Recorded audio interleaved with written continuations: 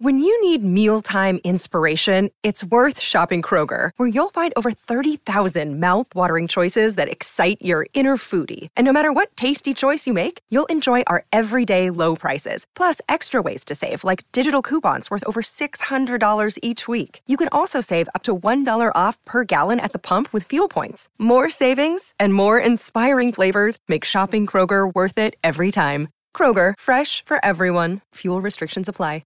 Another day is here, and you're ready for it. What to wear? Check. Breakfast, lunch, and dinner? Check. Planning for what's next and how to save for it?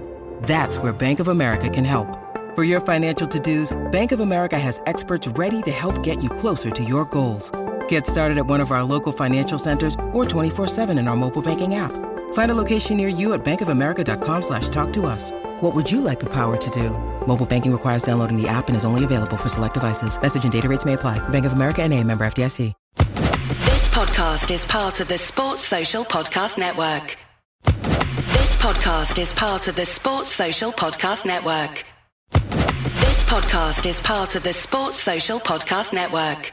This podcast is part of the Sports Social Podcast Network. Geico asks, how would you love a chance to save some money on insurance? Of course you would. And when it comes to great rates on insurance, Geico can help. Like with insurance for your car, truck, motorcycle, boat, and RV. Even help with homeowners or renters coverage. Plus, add an easy-to-use mobile app, available 24-hour roadside assistance, and more, and Geico is an easy choice. Switch today and see all the ways you could save. It's easy. Simply go to geico.com or contact your local agent today. This podcast is part of the Sports Social Podcast Network. Geico asks, how would you love a chance to save some money on insurance? Of course you would. And when it comes to great rates on insurance, Geico can help. Like with insurance for your car, truck, motorcycle, boat, and RV. Even help with homeowners or renters coverage. Plus, add an easy-to-use mobile app, available 24-hour roadside assistance, and more, and Geico is an easy choice. Switch today and see all the ways you could save. It's easy. Simply go to geico.com or contact your local agent today. This podcast is part of the Sports Social Podcast Network. This podcast is part of the Sports Social Podcast Network. This podcast is part of the Sports Social Podcast Network. This podcast is part of the Sports Social Podcast Network. This podcast is part of the Sports Social Podcast Network. This podcast is part of the Sports Social Podcast Network. Geico asks, how would you love a chance to save some money on insurance? Of course you would. And when it comes to great rates on insurance, Geico can help. Like with insurance for your car, truck, motorcycle, boat, and RV. Even help with homeowners or renters coverage. Plus, add an easy-to-use mobile app, available 24-hour roadside assistance, and more, and Geico is an easy choice. Switch today and see all the ways you could save. It's easy. Simply go to geico.com or contact your local agent today. This podcast is part of the Sports Social Podcast Network. This week, we have Rob White, who makes his season debut on the Fighting Cock podcast. We review Villa and we warm it up with Harry Kane. Mason muscles in and we ponder, is Levy all about the money, money, money? I can't believe we just did that. We also preview Asteras and Stoke at home and Windy talks youth. That's youth not just in the half-time, but actually talks a little bit more about the youth. Enjoy the show. It's the fighting. It's the fighting. Clock. It's the fighting. It's the fighting. Clock. Come on, no. It's episode 14, season 4, the Fighting Cock podcast. Welcome, gentlemen. Hello. Good evening. How's everyone doing? Better than we was last week, I bet. Yep. Yeah, good. Rick, you haven't been here for a few weeks. No. Washing machine still alright? Yeah, everything's good, mate. No worries about No, I fixed the shit out of everything. You've had no actual home domestic, stuff. No, appliances are going down now. Just lay on my sofa and chill now. Got nothing to worry about. You've done your duties as a man exactly. pretty much for a year. You've got some tokens for your missus to pay in with, surely. Good shit to come. Yeah. Does she do that for you? Or? Nah. Nah. That doesn't work on appliances. What does it work on? Washing up. Oh, right, yeah. Stuff like that. Stuff that I won't do. She knows me too well. You don't wash up? No. What do you think it's a woman's role? No. My principles are, I do the DIY shit. I do stuff with my children, take them to the park and all that lot. Yeah. I do dinners. You will not iron. But I don't wash up. That's my thing. I don't wash up. And you can't make me wash up. What are you going to do? Is that getting your hands wet? Is that a problem? Yeah, I don't know. It's not that. I just don't like doing it. It's shit. I'm not going to do it. Yeah, I'm not going to do it. Make me do it. All right, I just not doing me. I'm just asking questions. As is my role on this podcast. Rob, how you doing? I'm good, mate. Yeah. Back for the first time this season? First time this season, and coincidentally, Brad Friedel was on Match of the Day 2 last night, and I think there's a bit of a coincidence thing going on there, Flav. What's that? As I said to you before, I feel like the Brad Friedel. Yeah. What is my role? Tell me. To come in and spit good knowledge. As he did, he held his own, more than held his own. I thought he was really good. What, Friedel? Yeah, I like the way. Yeah, I thought he was great. He was also he said we constantly. He was like, "This is my," and he's played for a lot of clubs. I think he's probably spent as much time with Spurs as any others. He was at Liverpool for a while and Villa for a long while. Blackburn, but he's kind of been at a few clubs. It was one of them, like a lot of goalkeepers. People think his time's done, and like Jennings actually, we thought his time was done, and he was sold to Arsenal, and it clearly wasn't done. He was great, but he was fantastic. I love the way he talked to Match of the Day about us. It made a lot of sense. Windy, you're back. I'm back. How are you? I'm all right, thanks. Yeah. Everything all right? Everything's good. Nothing to report? Had a bit of a cold last week, but I'm over it now. All right, nothing to report. Okay, so we got Block 35, Partizan Belgrade. So, again, I seem to start the fighting cock by apologising every week, but we did say that it wouldn't happen because we were under the assumption that Partizan were going to take their entire allocation. It turned out last week that wasn't the case. Club contacted us and thought, why not? It was the same deal with Tripolis, and it was a fantastic 1882 experience. So we're going to do it again. This would be slightly different because you know how passionate their fans are, bordering on psychotic. So we've got to compete with that. But I'm really looking forward to it. I mean, I don't know. They're as intimidating a fan base as you can possibly have. Yeah.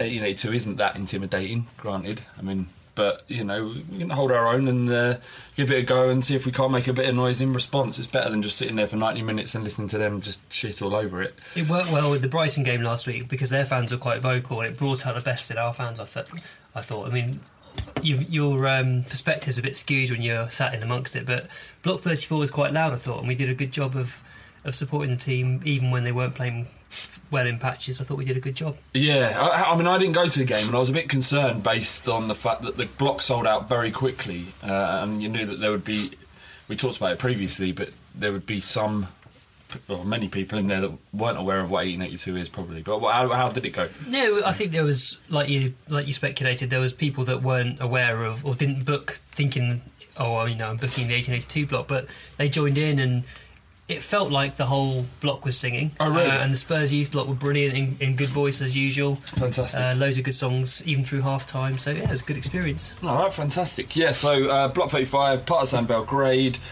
Games on the 27th of November. Tickets are £25 as usual. There's also been another brilliant poster designed by Pixel Chap, who sorts out our posters for these games. So good. It's fantastic. We've got 4 in total. We've done one of them, the least good out of the 4, but yeah, have a look. We're going to release another high-res version for you to download and print if that's what you want to do. A few people are asking about that, so that'll go up on the website shortly. Yeah, thanks a lot for that. If you follow him at Pixel Chap, Pixel Chap, CHAP, and if you need some graphic design work done, then why not employ him to do it? Be a good thing. Also, we've had a good response to people sending in photographs to use on the website. Khan does. I think that's how you pronounce it. I met him. Khan is a lovely guy. He's a great photographer as well, and we've got some of his photography from the Villa game. A particularly good one of Kane's celebration with the rest of the team, and this is a great shot of, because he's within the crowd and he's managed to get this shot, and he must have got on his seat, but all the fists being pumped in focus, and in the background out of focus are all the Spurs players celebrating. Great shot, really. I mean, it's better than any press shot that I've seen. So yeah, it is. It's a great shot. It's fantastic. So thanks for that. And anybody else who does take pictures, even with their iPhone, at football, then just send them over. We'll credit you. There's a little way we credit on each picture being used. So, yeah, send them in. Or you can email them, editor@thefightingcock.co.uk or Twitter, love the shirt. All right. Engineer asked me to mention Thunderful once again. Right, the idea is that he's basically in a situation where he's got to find a way to finance the rest of his acting course, and it will be explained when you see the video. As this podcast comes out, it'll probably be up on the front of the Fighting Cock, thefightingcock.co.uk. And he's just, he needs to find a way to fund his course, and he's putting himself open to the idea that people can perhaps donate some money in order for him to carry on doing that. He needs to raise a lot of money, and he is brilliant at what he does. He's great at what he does on the Fighting Cock in terms of the music. The remixes you hear at the end of each podcast are all down to him. And in fact, any of the kind of decent audio stuff, the music and jingles and stuff is all down to him. So if you can find it in your heart to support him, then please do. And it's a little known fact, but he has Yids tattooed on the inside of his lip.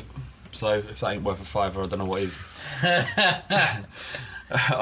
There's only one other person I've seen with Yids tattooed on the inside of the lip, and that's my other brother, Ryan. So, yeah. So if you want to fund a Yid and help him through drama school, then check out the hashtag Thunderful, FUNDAFOOL. Also, quickly, before we go on to the Villa game, Al, who's been on the podcast, Alex, not Engineer Al, he got married yesterday. So 50s round of applause. Yeah, he got married, and I want to say congratulations and hope it goes better than the way most marriages. And I love that he said during his groom speech, the winner went in yesterday's game, so he celebrated Harry Kane's goal mid-speech, which is something. How did he know that? They had Sky Go on a mobile on the table, the top table, which is awesome. It's incredible that his missus allowed that, because it's her big day, isn't it? Her dad's a Spurs fan as well, I gather. Fantastic. There you go. That's why it all fits. Good stock. Sounds like a good marriage. It does. Okay, so let's talk about Villa. What do you guys think? Shit. Shut up, you mug.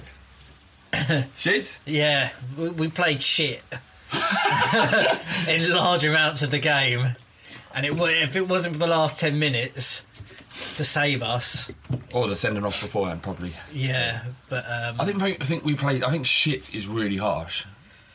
I don't think we played great, and in times we defended poorly, but there were opportunities to win that game comfortably. I thought, with Adebayor going through, quite dangerous on the break in the first half. Yeah, I think the biggest issue for me, what was really shit, was Poch's selection of ensuring a kind of defensive unit down that left-hand side in Eriksen and Rose. Eriksen is probably the least capable defensive midfielder we have. Saying something. Yeah, I mean... Attacking-minded midfielder who's asked to do defensive duties, and Lamela are equally bad, actually. He doesn't seem to... Eriksen, and I love him. He hasn't had a great season. I think he's struggling in this system. But defensively, yesterday... He was terrible, I thought. I think the Danish manager was spot on about Eriksen. I know it's going over old ground, but yeah. I really do. I think Pochettino has to come out and defend the guy, but for me, he hasn't come on at all this season. What did the Danish manager say? The Danish manager basically said that he hasn't developed as a player. When he was at Ajax, he looked like he was going to kick on and do something, and for a player of his ability, I'm paraphrasing, I don't speak Danish. But for a player of his ability, he felt that this season he looks a bit lazy. And I think he looks lazy. I think he looks slightly unfit, if I'm being harsh. I think he looks a little bit lost in the middle of the pitch. I think he just doesn't know what he's supposed to be doing. Like, I don't know whether kind of... For me, the position that he plays centrally, it's kind of like he's not like for like taking over the Modric role, but... The ball should be going through him. He's like our most creative central player, and he should be the one dictating the tempo and putting the passes together. But he can't from where he's being played. You can't expect it. If Modric played in the centre of midfield, that's not what Eriksen's doing. He doesn't even play the centre of the front three. You usually play them the left. I know he interchanges with Lamela and whoever's playing number 10. Actually, there doesn't seem to be a static position. Now players seem to be quite dynamic in the way they cross over, and Chadli sometimes is found on the left, and I like that if it works well. But if it doesn't work well, it looks a little bit like we're all a bit at sea, and we don't understand what Pochettino's been asking them to do. But just to quickly go back to Eriksen, there was times when Rose, as both fullbacks are being asked to do, is go forward and create the width, and Eriksen was just... I mean, you've got essentially Eriksen having to fill in for Rose if the overlapping takes place. And in that instance, there was times when he's taking up a defensive position for the sake of it, not with any real intention that you were going to win the ball back. I don't know, I was frustrated. What do you think about that, Windy? Well, I suppose Eriksen is probably getting a lot of criticism because he was taken off at half-time, and so, I don't know, in a way, the finger was pointed at him in terms of things falling down defensively, but I think Soldado and Chadli didn't help particularly either defensively. And those three rotated pretty much throughout the game. They didn't have set positions as such. Soldado popped up on the right, Eriksen popped up on the right, Chadli would be on the left 1 minute, then behind the striker the next. So they all had that kind of freedom, and it was noticeable that Villa's fullbacks got lots of space. I mean, Loughton put in a really dangerous cross inside about 5 minutes. That was kind of the warning shot. And then Sissoko's ended up with something like 3 key passes, which is basically chance creation. Yeah. And Sissoko's a very, very poor fullback, and he's putting in crosses from the left, which are causing us untold problems because Norton's got no protection. Not that I think Norton had a particularly good game, so I didn't think he played well, but he had no protection once again. And I don't think Capu's form is helping, because ideally we'd have 2 deep-line midfielders who are covering those fullback areas as well. And I think Mason, you can kind of forgive him in a way because he's inexperienced, he's not really a defensive-minded player. Capu's job is to basically sit in front of the back four and protect, and that means knowing where to be and when to be there. And I don't think he's performing well enough to do that. Do you think it's time for Stambouli to come in? Yeah, I do. I think Stambouli played really well against Brighton, and I think he's played well in a couple of other showings. He's sort of slowly getting up to speed with the pace of the sort of English game, and I thought this was a good time to bring him in. The other selection change that I'd have made was Fazio for Kabul. I thought Kabul... I mean, his first 10 minutes was hopeless, and he said in commentary that Alan Smith was laying into him a bit. As an ex-Goonie, you'd kind of expect that, but Kabul was completely at sea. He sort of didn't know what to do to stop Benteke, and Benteke ended up winning something like 60% of his duels with Kabul, which isn't really acceptable because it should be easier for the defender to defend when he's facing the ball, whereas Benteke's got his back to it. I think Kabul's general play is okay. It's decent. It's just there's key moments where he seems to lose his head, and he's positioning for that cross where it was an amazing cross. Don't get me wrong. Yeah. And to be fair to Kabul, this is the one where Benteke did that diving header and it went wide. I think that was very early on, and Kabul missed it by an inch. But it's those inches that cost you goals. That sounds like a horrible cliche, but it's true. And he has to get that position right. I mean, it's why he's paid the money he is. That's why he's considered a top defender, or at least plays for a top team in England. And you'd expect him to get most of those right. And as you said, he lost most of the duels to Benteke, who, even unfit and had no match practice, looked so dangerous. I really love him. I think he'd be so good at Spurs. I mean, that shot when, again, it was down to... Vertonghen didn't get much stick, actually, and that shot that he hit the post with, Vertonghen was completely out of position. He was so deep for that cross and for the goal. He was backing off. He was unwilling to commit to the challenge. And granted, they might have got a penalty, but they scored a goal. Rose, whose fault what it was for the goal, because hit that challenge where he kind of pushed it into space for is it Loughton? Yeah. Oh no, sorry, it was Nzogbia. And then Weimann made the run, didn't he? He made the run behind Capu. And Vertonghen has to hold his hands up there. But I kind of don't want to spend the next 10 minutes criticising and just... Yeah, well, there was so much glory in that game. What I was going to say was, despite not playing that well, I think it was a game of perspectives, really, because we could have been 2 or 3-0 up at half-time. I mean, that we had Soldado's header at the back post, which a player on form scores that goal. Kabul, all he had to do was kick the ball straight and hard, and he scores a goal. He's miskicked it right in front of goal. Yep. Adebayor had a fantastic gilt-edge chance. Why has he gone across the keeper from there? Just bend it into the near post, and you've got yourself a goal, which he really needs at the moment because he's so low on confidence and form. But it was kind of, I don't know, it felt like everything was going wrong, and then Harry Kane came on. Cheered everyone up. Before we go on to Kane, because I think we're going to end the segment on Kane, because definitely. Yeah, build it up. I love that little man so much. Let's talk about the sending off, because it was a quite contentious one. I don't think he should have been sent off. I know by the letter of the law he should have been. No, that's wrong. No? This is something that's perpetuated by Jamie Redknapp. There's no rules about raising your hands. It's all down to referee's interpretation, basically. There's violent conduct, which is essentially... I wrote down the definition somewhere, bear with me a second. So it's using excessive force or brutality against the opponent when not challenging for the ball. Now, if that is excessive force or brutality, then, It's ridiculous. I don't know. It's silly. I mean, he was pushing... Mason was a bit naughty. When Mason was winding him up, put his head into Benteke's. Benteke's pushed his head away. Well, he shoulder barged him of this. behind. Did you see that? Yeah. Yeah. So that was the main reason I think they were calling. I don't think it was a headbutt there, but... Go on. But since the start of the season, since the start of time, actually, that's what we've been crying out for. Somebody just to hit somebody. I mean, again... Needle. Going into cliche land, but it is. You saw the Newcastle game last week. There was nothing. There was no passion. There was no commitment. And at least it was nice to see that, that somebody, either they cared enough to push somebody in the back or that they were wound up about it. Well, Mason as well, not for the first time this season, has been getting in people's faces, has been ferocious in the tackle sometimes. And it does feel like, and it's bizarre that a 23-year-old, almost unknown, other than to people like you, Windy, to come in and to have that, give that steal that we've been crying out for. And I know, like, I don't... you just said we've got no passion, no desire. I kind of... That sort of stuff rankles a little bit with me, because I think that it's kind of an easy thing to throw at the players.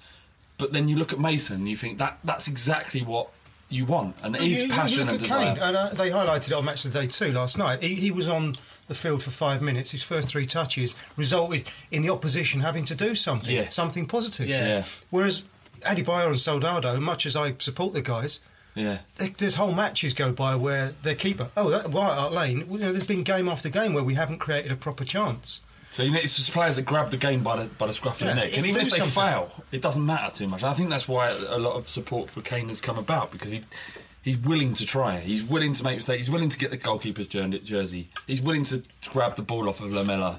Mason's got to have some bollocks going up to Benteke and giving him a little nudge as well. Just before we move on from that, right? I put a tweet out saying how much of a cunt I thought Lamela was for waving the red card. I hate that. I hate it. I especially hate it when you see it at other clubs, because it's not your own players. But when you see one of your own players, you think that's not the way Spurs should be behaving.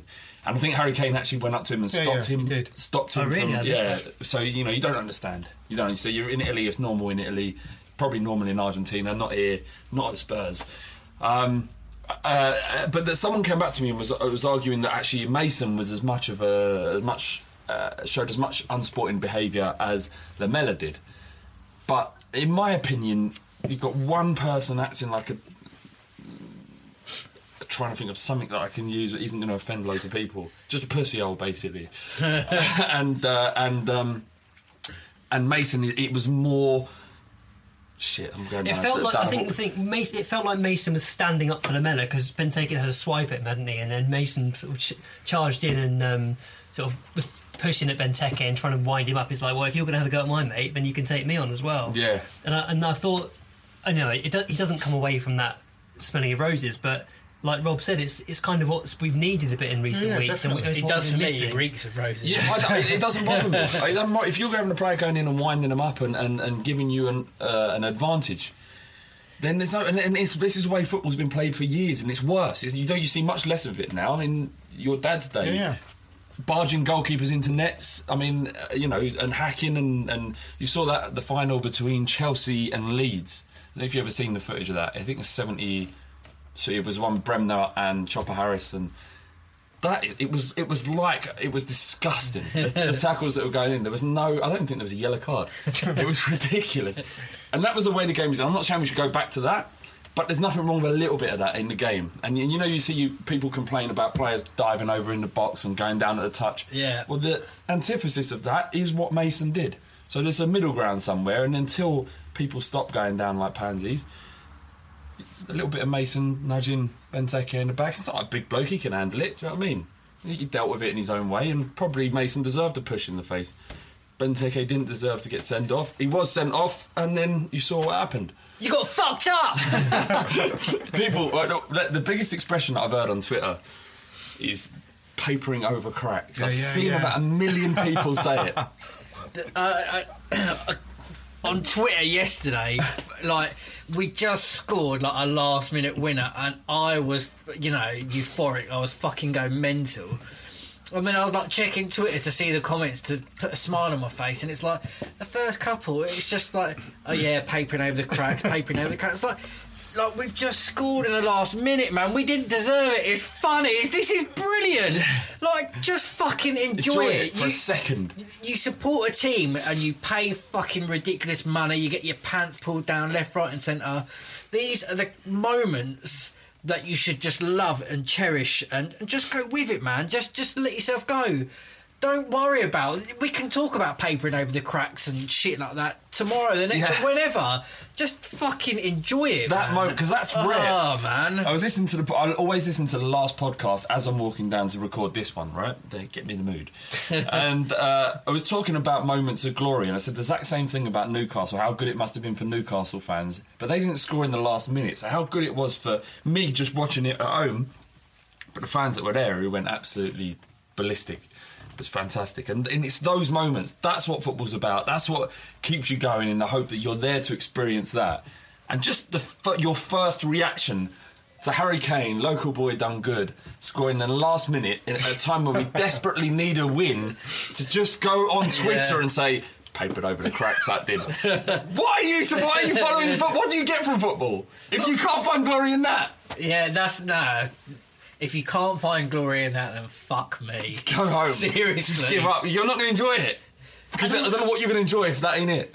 To bring it down to a kind of realistic level as well, like, what if you're finger pointing at cracks at this point? You're not giving the manager a chance. Seriously, he's had a few weeks. When is there going to be any other time where there's going to be cracks to be papered over in the first 3 months of a manager's reign? Exactly. I mean, if there were no cracks, it would be insane. Give the man a chance. It's ridiculous. I feel so sorry for Pochettino. The amount of crap he's had to put up with in the press in the last week or two, and from our own fans as well, and the boos last week against Newcastle. It's not nice losing at home, and I understand people's frustration, but I don't think booing the manager at this point, or booing players as well, which has happened, I don't think it's appropriate. It's not going to help the situation. The thing is, well, apart from obviously the last minute winner, is just the thing that plays over in my head, because I love Tottenham, and I've got other mates that support other teams and media and stuff. People's fingers are hovering over the send or the enter. Spurs slump to another, or gutted, where's your Tottenham now, and all that lot. And then that fucking moment is just like, up all of you, fuck off. And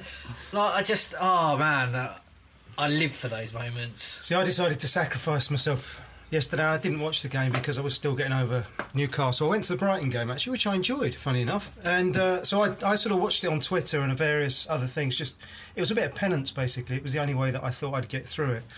So I had that going. Now, I think there should be something on Twitter where you should be limited the number of tweets you've got, or something. Or during a game. That's a great idea. When I was a kid, there was a kid's story, Chicken Licken. You know, Chicken Licken, where the guy, the chicken thinks the fucking sky's falling and an acorn falls on his head. And he goes around and he gets all these people, and by the end of it, they think it's the end of the world. Twitter was like that up until about 89 minutes. And I can't understand how people can post that shit. Just think before you post. Yeah. Because it's going to come back and bite you in the arse, because football does that. And at the end, people, it must be the same people that are, tweeting about papering over the fucking cracks. It just does my head in. So I'm not going to do that again. Let's talk about Harry Kane then, because it's apt actually that you're here, Windy, and I'm here as well, because I was, as we said before, a massive critic. I just didn't think I wasn't critical so much as I just didn't think he was good enough, and he is clearly good enough. And you also said that on the very first episode of this season that Harry Kane would finish the season as Tottenham's first striker, And that hasn't happened yet, but... No. He said... Windy said he wouldn't be surprised if he finished. And what did we do? We laughed. Laughed in his face. Yeah, we did. We laughed with such... What's the incredulity? Yeah. What's the word? I felt this big. Credulity. Incredulity. Incredulity. I was so incredulous. Basically, I was just laughing right at you, Windy, because I thought you was being ridiculous, silly. Actually, I just think you've been silly. But you're right. I mean, it could easily happen, and it's in part down to the poor form of our other strikers. Yeah. But actually, more than that, it's his willingness to just get on the pitch and do something good. I think he's paid you a compliment and then taken it straight back. Incredulity. He's saying this guy is going to be all right because the other two are so shit, basically. I mean, the thing that strikes me with Kane is the things that Friedel was saying about him last night at Match of the Day, that every day after training, every single training session he's saying, Brad, can I take some shots at you? Can I take some free kicks at you? That was fascinating. This guy is a dedicated professional. He lives and breathes football. He's so enthusiastic, as we saw. He's just like, he's a kid at Christmas he's getting to play football for his favourite team. It's incredible. I didn't know he was a Spurs fan. Was it? I don't think he is. Was it Tim Grigg who said that his brother taught Harry Kane at school and he had like a Spurs bag and Spurs pencil case? I think it was Tim. Really? Because I've heard other things. But I don't want to repeat. I'd heard other things as well, but I'm told that Harry comes from a Spurs supporting family. Do you know what? Yeah, he was Spurs. Yeah. His mum and dad Spurs, brother Spurs, granddad was Spurs. I think his great granddad had something to do with Bill Nicholson. I don't know if that's a true rumour. Similar to the rumours about Sterling. Named after Harry Hotspur. Harry Hotspur. There you go. You know what I mean? Whatever. It doesn't matter. He's one of our own now.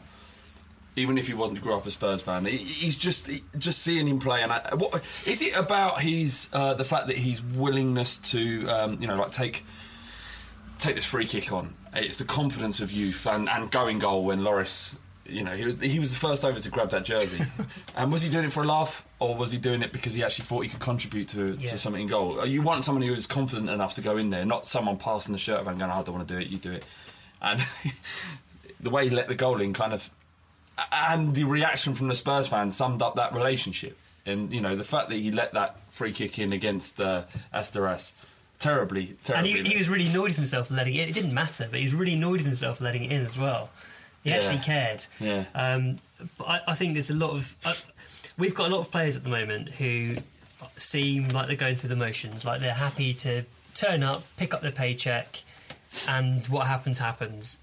We've also got the likes of Ryan Mason and Harry Kane, who are really kind of enjoying their football. They're fighting for the shirt, they're doing everything they can. And whether it's because they're not established and they want to be established, they want to be Premier League footballers, or whether they love Spurs and want to win a trophy of Spurs, it's kind of irrelevant. It's going to end up, it's means to an end either way. And both of them have been absolutely superb whenever they pulled the shirt on in the last few weeks. And I think Mason is probably arguably first choice central midfielder now. Yeah. I mean, yesterday Mason, his statistics were ridiculous. He came out with 87% pass completion, 23 passes completed in the final third, which is more than any other player on the pitch. He made more passes than anyone else. His defensive contribution was brilliant. 3 interceptions, 5 tackles, 3 clearances. He was everywhere. He was all over the place. Kane has scored 9 goals this season. I mean, that's a ridiculous contribution for a player who's not even had that much playing time. And I think the calls for Kane to start every game are fair. He might not be a number 9. How many games have we played in total this year? Was it 14 league, isn't it? Yeah, must be near 20. So, say just at this rate, Kane is easily going to go into double figures. Yeah. And you'd be surprised if he doesn't, given the start he's had. He's got 9. He's got 9. So one more, double figures. Sorry. You know what? The fabled 20 goal a season was what was in my head. Sorry, of course. I'm such an idiot. He was fantastic, and Mason was especially good. But I think given.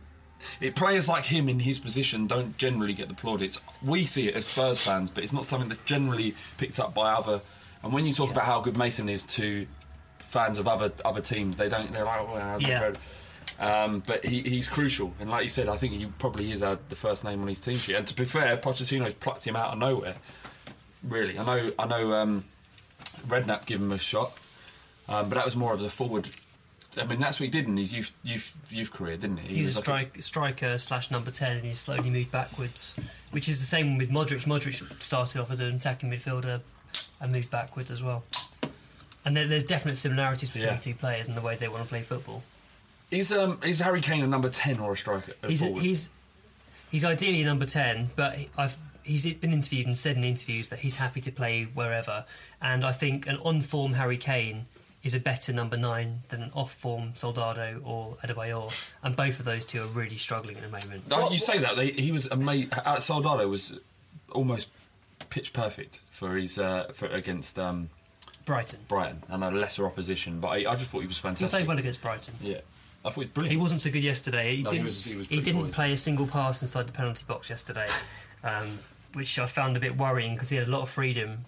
And Villa aren't exactly a form side. It just felt like Soldado just needs a couple of goals. He really does need a couple of goals, and the longer it goes on, it feels like he's not going to get them, and it's never going to come right for him. But I think for the time being, if Eriksen and Lamela aren't going to be trusted, then I'm happy to see Soldado start up front with Kane in behind him.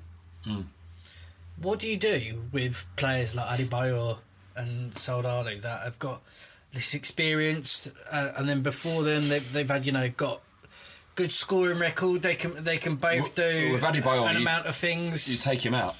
That's what you do with Adebayor. You take him out. Soldado. On play Soldado. Oh fucking hell!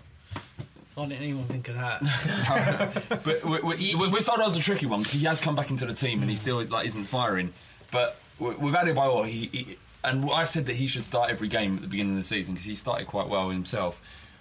But he's got to be dropped now. Well, I think like with Poch, he's obviously, he knows both of them haven't got any confidence, and he started them both for either one of them to fucking get a goal or to do something to have a really good game and try and boost their confidence. And yesterday neither of them covered themselves in glory.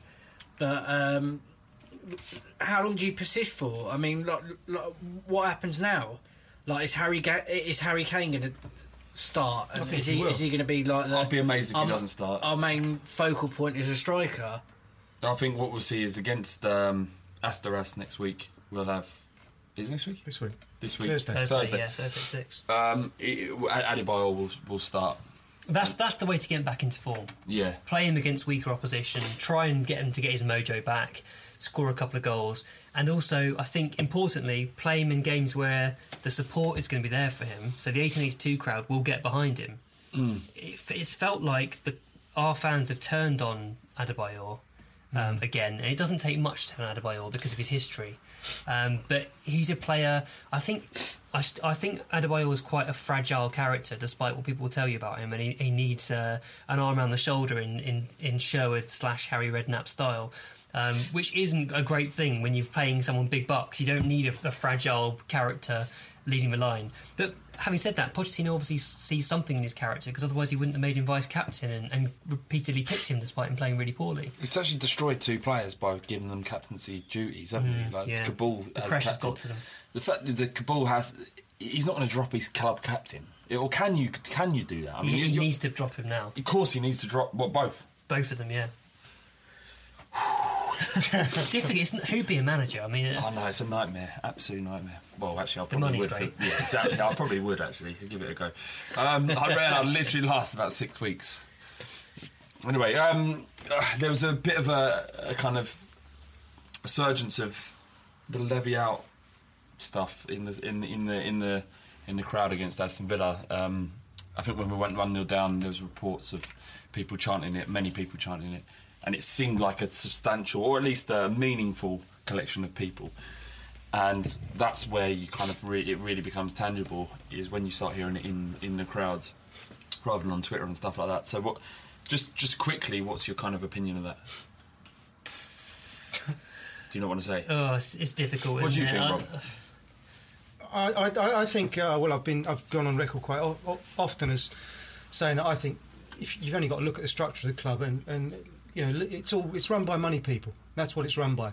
And actually, for the club to invest enough money to get to the next level, it doesn't make any sense for them financially, because then you have to invest serious money. You have to be a Russian gangster or somebody like that, or you have to have oil revenue behind you. And actually, I don't think Levy's going to do that with his money, or Joe Louis, whichever one, their money. It just makes no sense for them to make that next jump. It's a bit like Ashley at Newcastle. You can sit there, you can draw 1-2 million quid from the club, you can make a very nice living. But actually, to do the next bit, which is, when you start looking at the stadium, you've actually got to seriously invest for the long term. And I don't think, personally, this is my personal view, I don't think Levy is a football man enough to invest enough in that long term. Do you think that because the attendances are dropping at Tottenham, even if it doesn't all over, all over. Yeah. But at Tottenham you can see it. At Newcastle was massive pockets, and I think that's the first time that I can remember for a long time that we haven't sold out, or at least it's visibly not. There was pockets, like I said, pockets of people that hadn't turned up for whatever reason, and I think that and you saw at Asteras, so realistically, I was there. And there was maybe 19,000, maybe 20,000 at top. And you think, is there a kind of disillusion? Are we becoming disillusioned as a fan base? And the reasons why that might be are down to Levy, and the money or ENIC and the money they're charging us to get in there. And it does have to. You kind of look at Levy and you think, well, is he gonna? He knows that we won't sell out that stadium. Is he going to spend 400 million buying, getting it made?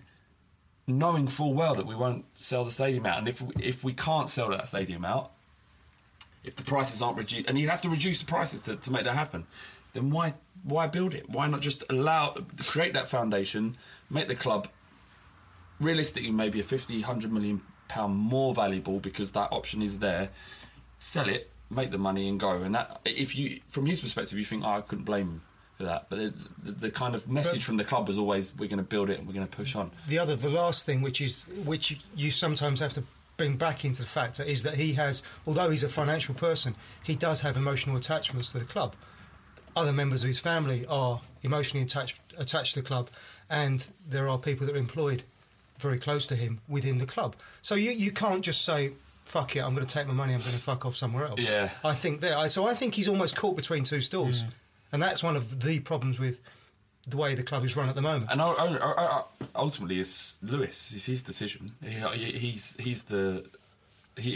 holds all the power, doesn't he?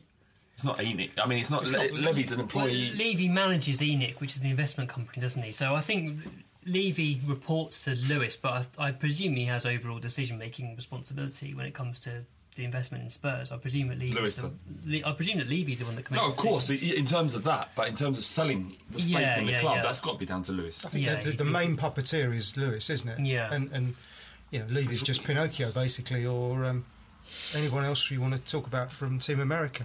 I mean, the thing that always comes back to me is be careful what you wish for, because whilst Levy has held us back in numerous ways, he's also driven us forward as a club in various ways as well.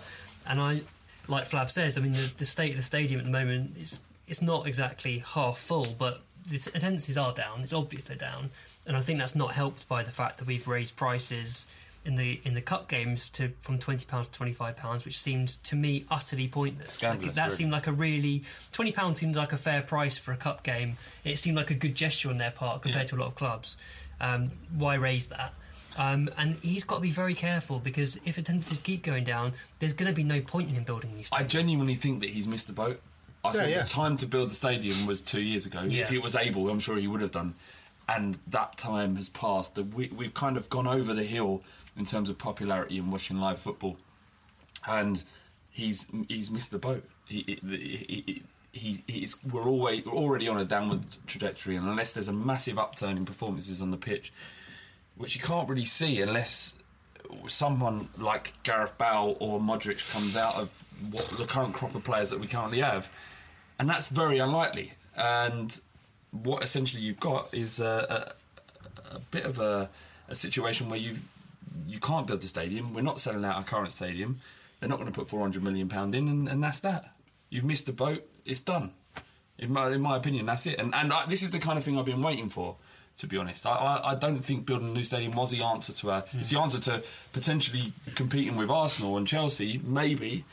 But ultimately, in order for fans to get the respect that they deserve and to pay ticket prices that are reasonable, so that some fans are not being forced out of the club, then we need something like a reduction in the amount of people that are going to games in order to force chairmen to recognise that. Last season, when we were paying £20 a game for the Europa League, as you said, the stadiums were full.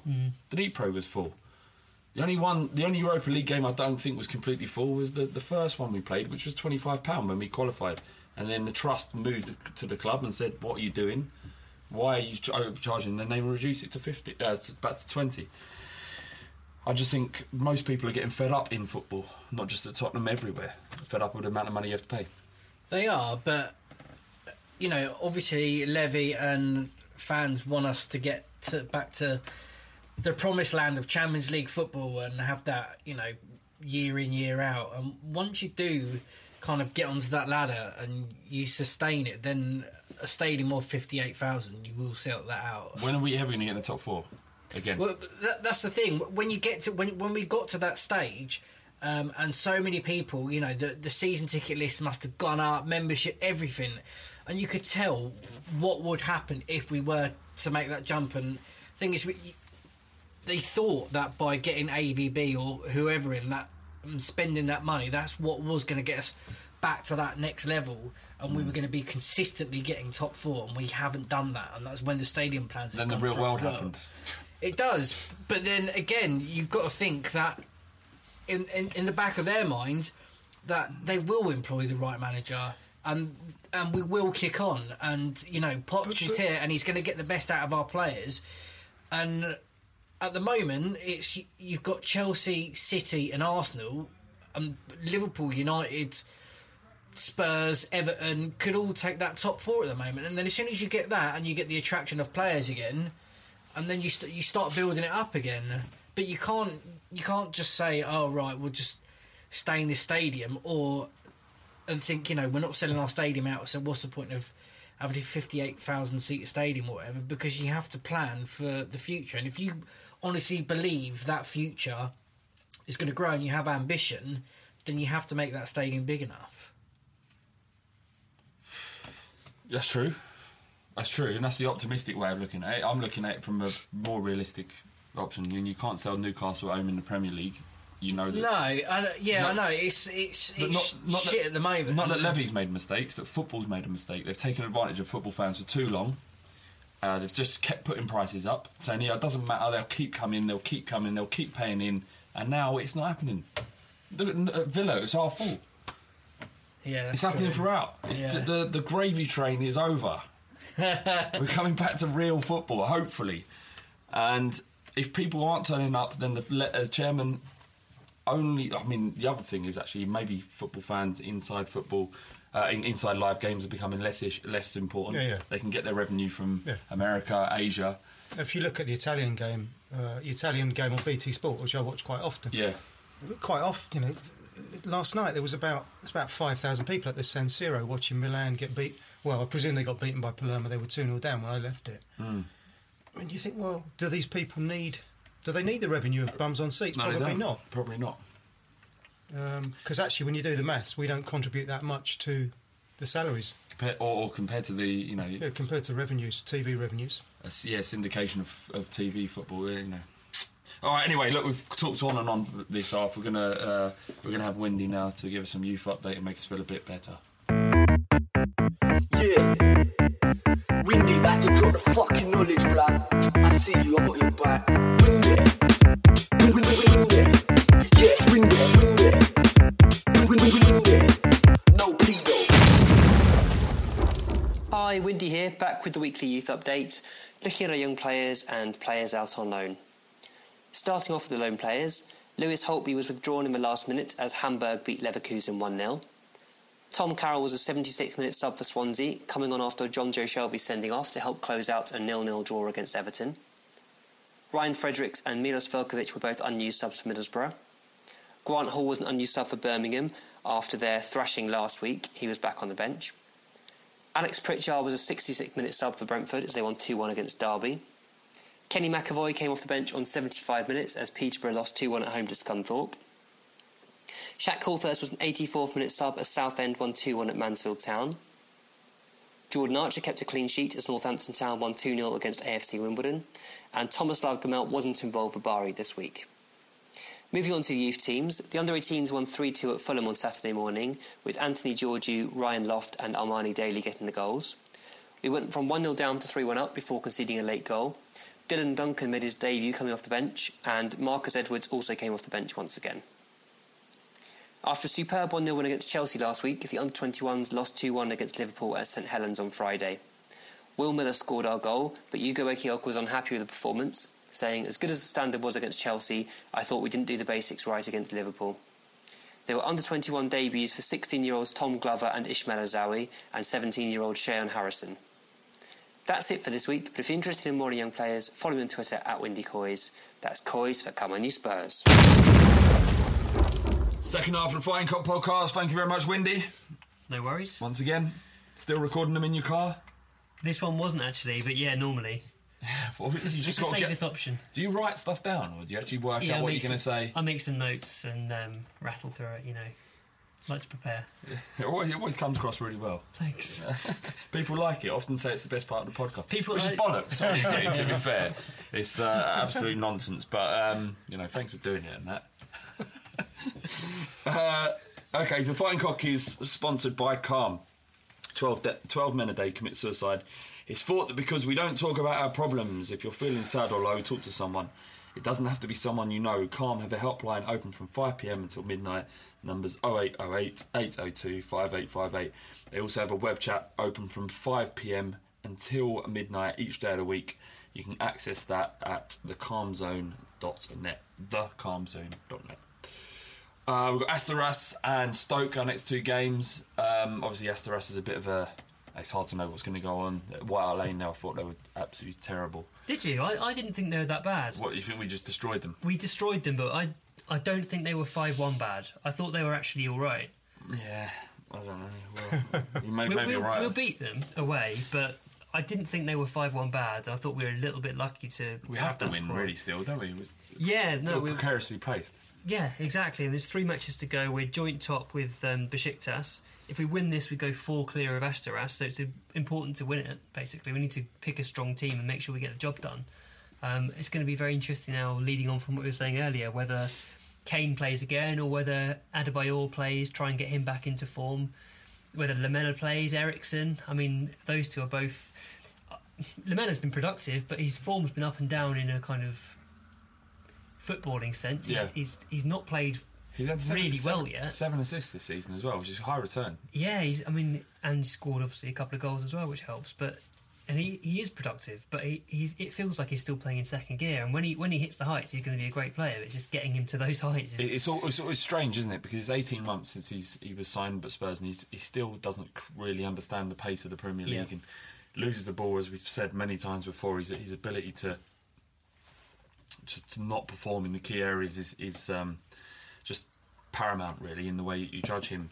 I think it's hard to judge him on last season with his injuries. And, not last season, and stuff like that. I think this season will be his full kind of blooding of being in the Premier League and adjusting. And I think, a lot of people say, and I notice it as well, that he dallies on the ball and it's a lot quicker, a lot stronger in the Premier League, but not comparing him to Ronaldo, but when Ronaldo first came with his step overs and wanting to do too much and show that he has got that ability, we'll soon knock that out of him. It's just, or get knocked out of him. It's immaturity, isn't it? Yeah. And you can't expect him to be anything other than that kind of player, I guess. I think we'll know by March, April if he's going to cut it, because if he hasn't learned by then that he can't dilly-dally on the ball like he has been, then he'll never learn. I don't know. We'll see. The thing that strikes me about him is he's quite predictable. I think he's probably quite easy to defend against because he's going to pick up the ball, look to come inside from the right flank, and either get across in or get a shot away. And if he went on the outside and trusted his right foot a bit more, it would keep defenders guessing and open up more space for him. And that's what I'd like to see Pochettino coach into him in the next couple of weeks, couple of months. Just go on the outside like Townsend does. Trust your right foot, even though it's not your strongest, and try and put a cross in that way and keep defenders guessing. Lloris has been was sent off. A straight red in Europa League. How much is that? 2 games. Or is Good it 3? question. I think it might be 3. Really? I always thought it was 2 in Europe. No, because No, it's a that good would be. It must only be 1. 1? I'm going for 1. We don't know, do we? Because it's only like last man. yeah. It's not a violent conduct. Yeah, you're right, Rob. I think you're right. I think it is. What the type of sending off is? Yeah. They've changed it recently, haven't they? Okay, so 1. Well, it says here that there's no Loris essentially for Asteras. It didn't. I mean, T wrote it, so I'm presuming he knows. So you got Vorm coming in. I thought that Kane not playing. Yeah, there's Nick Kane in there. Vorm looks okay against Brighton. It was didn't really have much to do.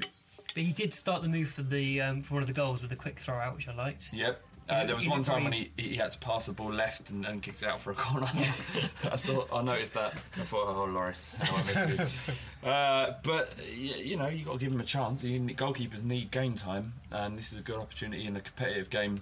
Asteras are going to offer a little bit more going forward than I'd imagine they did at White Hart Lane. So we'll see what he's about, I guess. And we know he's a good goalkeeper from Swansea. At Swansea, he's quality keeper, absolute quality. Especially at shot stopping as well. Yeah. And similar in terms of proactivity to Lloris, like he's quick off the line and he's just quick generally, which I like. It's such a difference. I might be throwing this out there completely, but who started? He's Dutch, isn't he? Yeah. So who started for Holland in the World Cup? Because Krul came in. It wasn't Vorm though, was it? I can't remember the guy's name now. Oh, it definitely weren't Vorm then. Just in my head, I imagine him playing in the World Cup for some reason. He went to the World Cup, didn't he? Did he? He was late back. Yeah. Oh, well, what did he say? Third choice then. World Cup goalkeeper. Fine, becoming fine. Okay, so we'll see what happens there. We won't do predictions for that. But Stoke is going to be much more of a test. Typically, we've smashed them at home. I remember 5 goal drubbins. I think we beat them by 5 last season. Might be right, or the season before. 4. But 4, I think it was. Oh, it was 4. Well, we beat them convincingly. It was, Boxing Day, and New Year's Eve or something like that. Okay. It's around that time, between Christmas and New Year. So, I mean, a team that we have beaten convincingly, but then they're exactly the type of team that we've struggled with as well. I mean, they're defensively sound. I think they have the 6th best defence in the Premier League, but also the 2nd worst attack in terms of goals scored. But that's the kind of team we've struggled against. They only one chance. They defend with their lives, and we've struggled to break them down. It's about scoring early, I guess. And Crouch seems to be coming back into a little bit of form for them. He lost it in the League Cup, didn't he? Completely. That's true. Yeah, two bad fouls. Moses is playing well. He's sort of playing from left wing. Got his first goal for them the weekend. I know Hughes is sort of changing Stoke a little bit. They're a bit more of a footballing side now. But then I noticed the stat that the number of aerial duels they've won is ridiculously high. Like it's more than double ours. Really? So there's obviously a lot of long ball football being played still.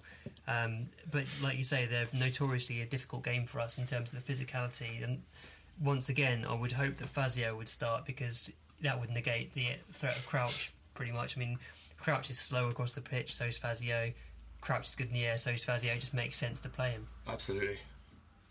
Yeah, completely. What do you think about Bojan as well? Because he was supposed to come in, giving them that extra kind of element. I read a couple of reviews of the game against West Ham. Apparently, it was their best game of the season that they played, and they lost. They drew 2-2. They were 2-0 up, weren't they? One of their players, I think. I can't remember if it's Whelan or Shawcross that mentioned that if you fire a ball into Bojan, that it's going to stick to him, and he has that quality. But they also said that if isn't he coated in Velcro or sticky tape? Yeah, that's why. But when the ball isn't going to him, their own players admitted that he's anonymous, and I don't even know if he'll start. I'd be surprised if he started at White Hart Lane, but you kind of look at those kind of players and you think they're good enough. The kind of players that we would have signed Bojan certainly about 6-7 years ago, hoping that they'd go on to be well. Low value punt that if it doesn't work out, it doesn't really matter. Exactly. Smacks of De Santos, but when they do have that technical personnel in their squad that might make a difference. It's still going to be Waters who runs his arse off, and he did really well at the weekend actually to set up the goal against West Ham. Workman like midfield as well. Glenn Whelan, Stephen Nzonzi. Whelan's out though, isn't he? He's injured. Yeah, he broke his leg, I think. Charlie Adam, will he play? Oh God, you forget about him, didn't you? Old favourite. Who's he going to injure this time? I think he'll pick Kerrickson this time. Or Mason. Anyone who does him. I don't think Mason will have it. I think out of the two, Mason's going to get well stuck into him because he understands and he's obviously a player who understands narratives in the game because he's going to get stuck into Adam.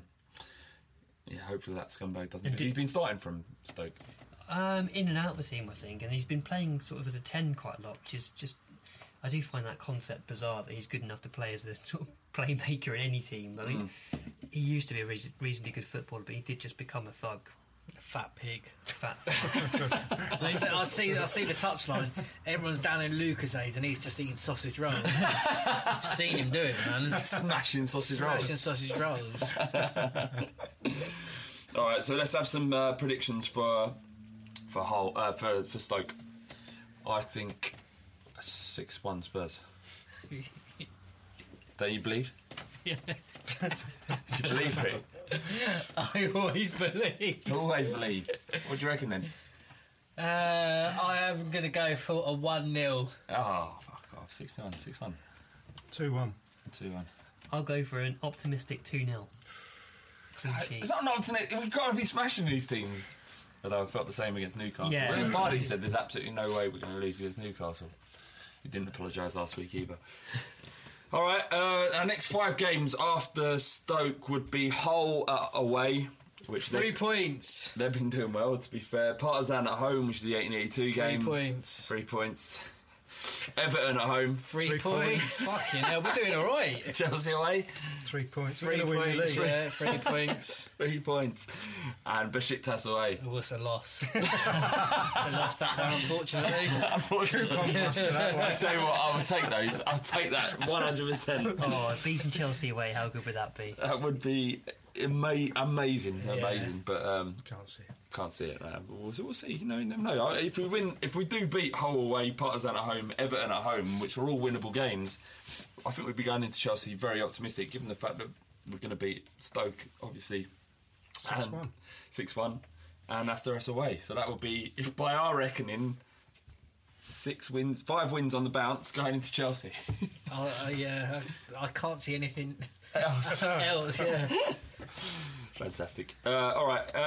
There was quite a lot of talk about Sherwood's analysis and the things he was talking about in terms of adopting youth players into the team, and essentially what he tried to do. The first thing he did was bring Bentaleb into midfield, and a lot of the time when that happened, there was a lot of laughing and joking about what Sherwood was about, and obviously he came as a development coach, and we didn't really know what his agenda was, and he obviously spoke too much, and that was Sherwood's problem. But I think most people at the time said that if he had just shut up, he would probably still be in charge of Tottenham now. And you saw the implementation of Mason and Kane, and maybe there is something in this developing a philosophy at the club where players are brought into the team, and I talked about it a bit last week. But AVB tried to bring in Kane to give it some credence. So, what do you think about this idea about investing in youth players? I'm sure you're going to love this, Windy, but investing in youth players, and Spooky last week talks about the excitement there is in the academy of the opportunities that you're going to get when you look at Kane, Rose. I know Rose we bought, but Townsend, Mason, to have 4 players that are in our potentially in reckoning for starting a Premier League games. I don't think there's probably any other club in England that are doing that currently. There may be, but certainly not in the top 8, where you have... I mean, Man United are doing it, but they're being forced to do it in defence with Blackett. You say top 8, it was lucky we won yesterday, wasn't it? Yeah. We're a top 8 club at the moment, that's all I give a shit about. But you think about it, and those players, Rose, Mason, Kane and Townsend in the celebration, those are the ones that gave a fuck. Rose was screaming at Vertonghen when that goal went in. Admittedly, it was Rose's fault, but Vertonghen had a parole to play by backing off. But those 4 players, they're showing the desire and passion that you want. I don't know. What do you think, Windy? Well, I think we've come unstuck a bit with our transfer policy over the last few windows, and I mean, in hindsight now, at the time I was so excited about the players we'd signed with the bail money, and I thought this is going to be great. How can it go wrong? And in hindsight, it was a massive mistake just spending all the money on players that didn't necessarily fit the system, that we didn't necessarily need, and that were kind of the best names we could get without Champions League football. And that's no disrespect to Lamela and Soldado, because I think they are good players. I just don't necessarily think they were right for Spurs, certainly not at the time. They might become right, but at the time I don't think they were. And maybe in hindsight we should have just sat on the money for a while and promoted from within and had the guts to do that.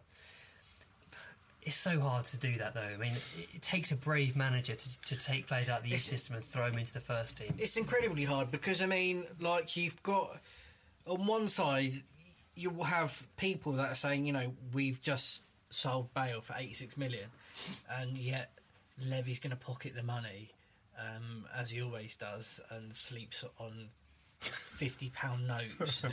Scrooge McDuck's £1 coins. Exactly. And then, you know, and he's blooding the youth because he wants to keep the money. And, you know, when you've got youth players coming through, it's... like Kane at the moment, he's in real hot form. But then, if you start playing him and he goes 4 or 5 games without a goal, his confidence is going to just drop. And it can, you know, it's Townsend, isn't it? We've seen exactly the same thing happen with him. The fans get on his back. It's so hard to get that balance, and you would never ever be able to have sold Bale for 86 and then said, actually, we're gonna rely on our youth because I think we've got what it takes to take us to the top 4 in our youth. That would never have happened. With Bale, though, that was a rare situation. I don't think this happened before then, and it happened again the following season for Liverpool when they sold Suarez. But to sell a player for 86 million is such a rare thing. But the thing is, you've got to go back to what I was saying earlier. ENIC is effectively an investment company. So I looked upon the guys we bought with the money from Bale. I jokingly said they're these magic beans that Levy buys, and he plants one, and if one turns into a beanstalk. But you could say Bale's a freak, but Berbatov money wasn't bad. The Modric money wasn't bad. Yeah. The Van der Vaart money was okay for what it was. So actually, there's a point where we look at them as footballers, and we look upon them these idols, these fantastic people that are going to do the stuff that's going to make us happy. Levy looks upon it with a different eye. I'll tell you, he does. He doesn't look upon it like that. He looks upon it as this guy. If I buy this guy Chadley or this guy Lamela or this guy Ericsson, one of these guys, I've only got to buy one. The analogy I give with why we spent the money was if you watch The Apprentice, and they always do that thing where they have to set up a market stall, the team in The Apprentice, and if they sell out, Sugar always says, well, the big mistake you made, you didn't go back to the cash and carry, buy more shit to sell. Yeah. You kept the profit. And I think Levy, that's his mindset. I've made that money. What would Mr. Sugar say? Oh, no, let's go back and restock. We'll buy some more. Yeah. Anyway. Yeah, well, that would be it. I mean, I think... But something that kind of is a bit contradictory to that is that the fact that the £30 million... Spending £14 million on Luka Modric coming from Croatia, who we knew was... by reputation. But that was 14 million 6 years ago. Yeah, but that's not 30 million. But you wouldn't get anything like Modric coming from... No. I just think inflation has caught up with football. Yeah. I mean, it could be that Lamela set the world alight and we did sell him for 90 million, if 18 months from now. Let's hope. Yeah, I think Jesus, if he does, and we get 90 million for Lamela, we'll look back at this now and go, what idiots we were. The key for me is I think it has to be about the right blend of players, and let's not make that mistake again of signing 7 players. Let's say, well, hang on, let's find 3 players. 9. Really Sorry. Let's not sign Kirikesh. Let's promote Conor Ogilvie from the under-21s. Let's not sign Chadley. Let's promote X-player from the under-18s. It's those kind of cheap punts that are the investment players that Rob's talking about that I'd rather us not sign. I'd rather us sign 3 players that the manager identified as first-team players that he really wants, and then promote the best players from the youth system alongside them. And the promising thing is we have got some really good youth players coming through. And I heard that had we not lost against Newcastle, I'm reliably informed that Josh Onomar and Conor Ogilvie would have been in the squad for the Brighton game, which would have been their first taste of... Well, I think Onomar's been on the bench once.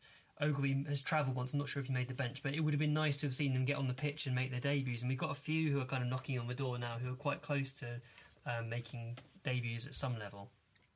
on a slightly different, but it's a connected point. Did anyone see the shot of Baldini celebrating? Yes. He looked like a man whose job was just about to go, wasn't it? It's a weird one, that. He should fuck off. You don't like him, then? Nah. Fuck him. I say, in terms of getting transfers done, he's your man. It's just who chooses the transfer target, surely. I suppose when you've got 86 million in your skyrocket, it don't fucking matter, does it? How much you want a week? Yeah, that's right. We'll put 20 grand on that. Time for Spurs. Paddy G Spurs said, he sent me a question from the forum. He says, I'd rather have a team full of Kanes, Masons, Roses and Carls of either persuasion and Townsend than a lot of the mid-ranking overseas dross that we currently seem to have. A bit harsh on the overseas dross. But I get where he's coming from, and we talked a bit about it before. But Windy, who you mentioned Ogilvy and Josh Onamar. Are they? I mean, of the current crop of young players, who's more likely or most likely to be the Mason or Kane in a year's time? Well, they're probably the closest to the first team based on their sort of physical build. Is it Onamar a big build? I always thought he's a bit leggy and he's filling out now. I think he's 17 and he's stronger. He's got than that he was. Charlie Adams diet, hasn't he? He's been on the sausage rolls. For those that don't know, i.e. me, what kind of player is? He's a driving midfield player. He reminds me of Paul Pogba. He's a real driving force in the heart of midfield. He starts deep and will just run through. Basically, he's slaloming runs through the middle of midfield. Why does he remind you of Paul Pogba? Just the style of play, the dribbling, the balance, capability of passing, but also running with the ball. Okay. He's very, very promising. We've got Cameron Carter-Vickers, who's the centre-back that everyone's been talking about because he's 16. He's already playing in the US under-23 squad, that's almost unheard of, to be playing 7 years in front of you. Yeah, above your age group. And he's a very promising player, but being so young, we don't really want to rush him too much, and I think there'll be a point where he'll get a taste of football, but it's probably a couple of years off. When's he going to start being sent out on loan? And if he's 16, I was wondering maybe next year, maybe at 17. A league loan? Yeah, because Colker went out 17 to Yeovil, so it would make sense to send Carter. Did he play? Out. Yeah, and he did quite well there, actually. Where's that geezer that we used to chant Bale at? Kenny McAvoy. Yeah, where's he? He's at Peterborough. I mean, he's a decent player, but he's not going to be a Spurs player. Same. To be fair, you said we were waxing lyrical about Pritchard, and you said he weren't going to make it at Spurs. Yeah, he got dropped for Brentford this week. Unfortunately, he's on the bench, but he's done well for them. But I think personally, I've always thought that Pritchard is a little bit below Premier League level. He's probably a Championship player, but he'll be a good Championship player or good lower half Premier League player, I think. Yeah. And so Gilvey as well. Yeah, I'd really rate him. I mean, really versatile defender, can play at left back or centre back. Good in the ball, read to the game well, decent physical build for a defender. I mean, that's the problem with Carter Vickers. He's quite short. He's very, very stocky, but he's quite short. If you put Carter Vickers next to Fazio, where would he reach? Nipple. He's that small. But Fazio's Andre the Giant on a diet. Yeah, has he got a good leap on him then? He's got and he's a good marker as well, which is always a good sign. Like marked, Chelsea have got a striker called Dominic Solanke, who was made the first team bench for them recently, and Carter Vickers marked him up the game pretty much in the under-21 match. He was really, really impressive. So the signs are good. So we've got three players essentially. Yeah, and then below that we've got some of the most highly rated players in the country. I mean, I've been speaking quite a lot about Marcus Edwards in my youth updates. Oh, yeah. I do know that name. He's the one that Sherwood mentioned in his column recently and got everyone excited because that's what I heard. He basically said not from you. Yeah, I mean Sherwood. So what kind of player is he? I've not seen him play other than on YouTube. How old is he? 15. So he's played 3 games off the bench with under-18s. He's a central midfielder who can play wide as well, but mostly wants to play through the middle, and he's just ridiculously talented for his age. But of course, at that age, you don't know how they're going to progress. So many things can go wrong. So you think of how you know when you think of footballers, you think 15, 18, you think grown man could handle himself in any situation. But actually, if you look at an 18-year-old and speak to them, you realise how immature they are. 15 is ridiculous. I mean, that's like a schoolboy. Literally is a schoolboy. He's 15 years old. Hasn't done his GCSEs yet. Yes, done his GCSEs. He doesn't need to, though, should he? When I was 15, I got a hoop in my ear and I thought I was a grown man. Exactly. I thought I was the fucking Don. I didn't even kiss a girl at 15. That's how immature I was. Kiss loads afterwards, obviously. I still do every day. I just walk up to women in the street. They walk up to you. Yeah, sorry. Yeah, shit. I should have said that, Wendy. Should have said that. Anything else to say about the youth setup? I think that's covered it off pretty well.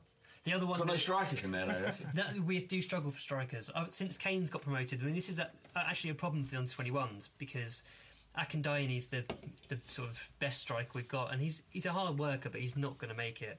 So we ended up playing Ceballos as a false 9 against Chelsea under-21s, and it didn't really work out. He just doesn't look right to play up front. What about him? Because you haven't mentioned him, and he's the one we signed from Barcelona. He was released, and we picked him up, and he scored that great goal against...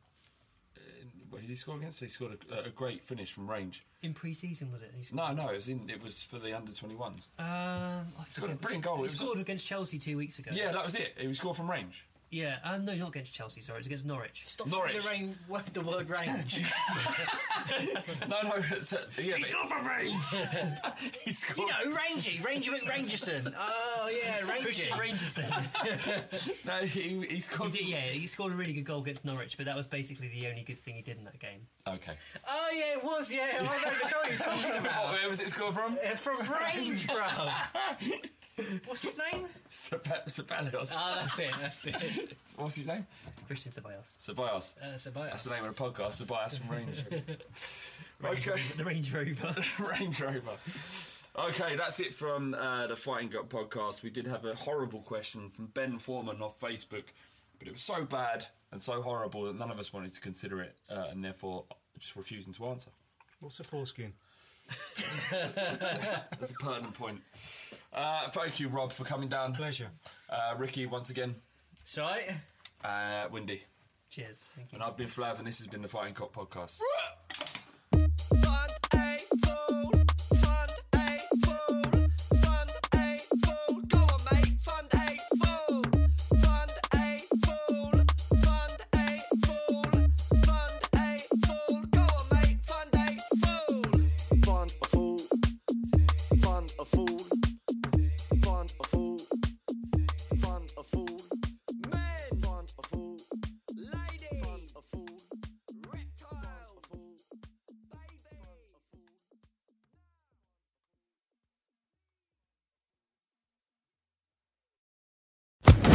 Social Podcast Network. Sports Social Podcast Network.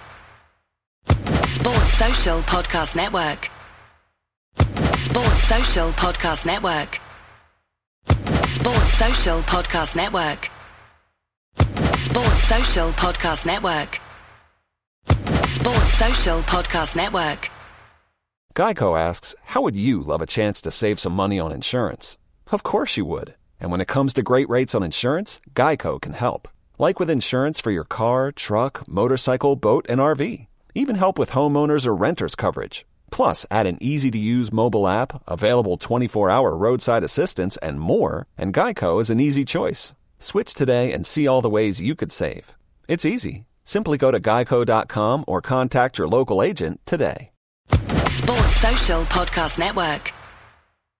Sports Social Podcast Network.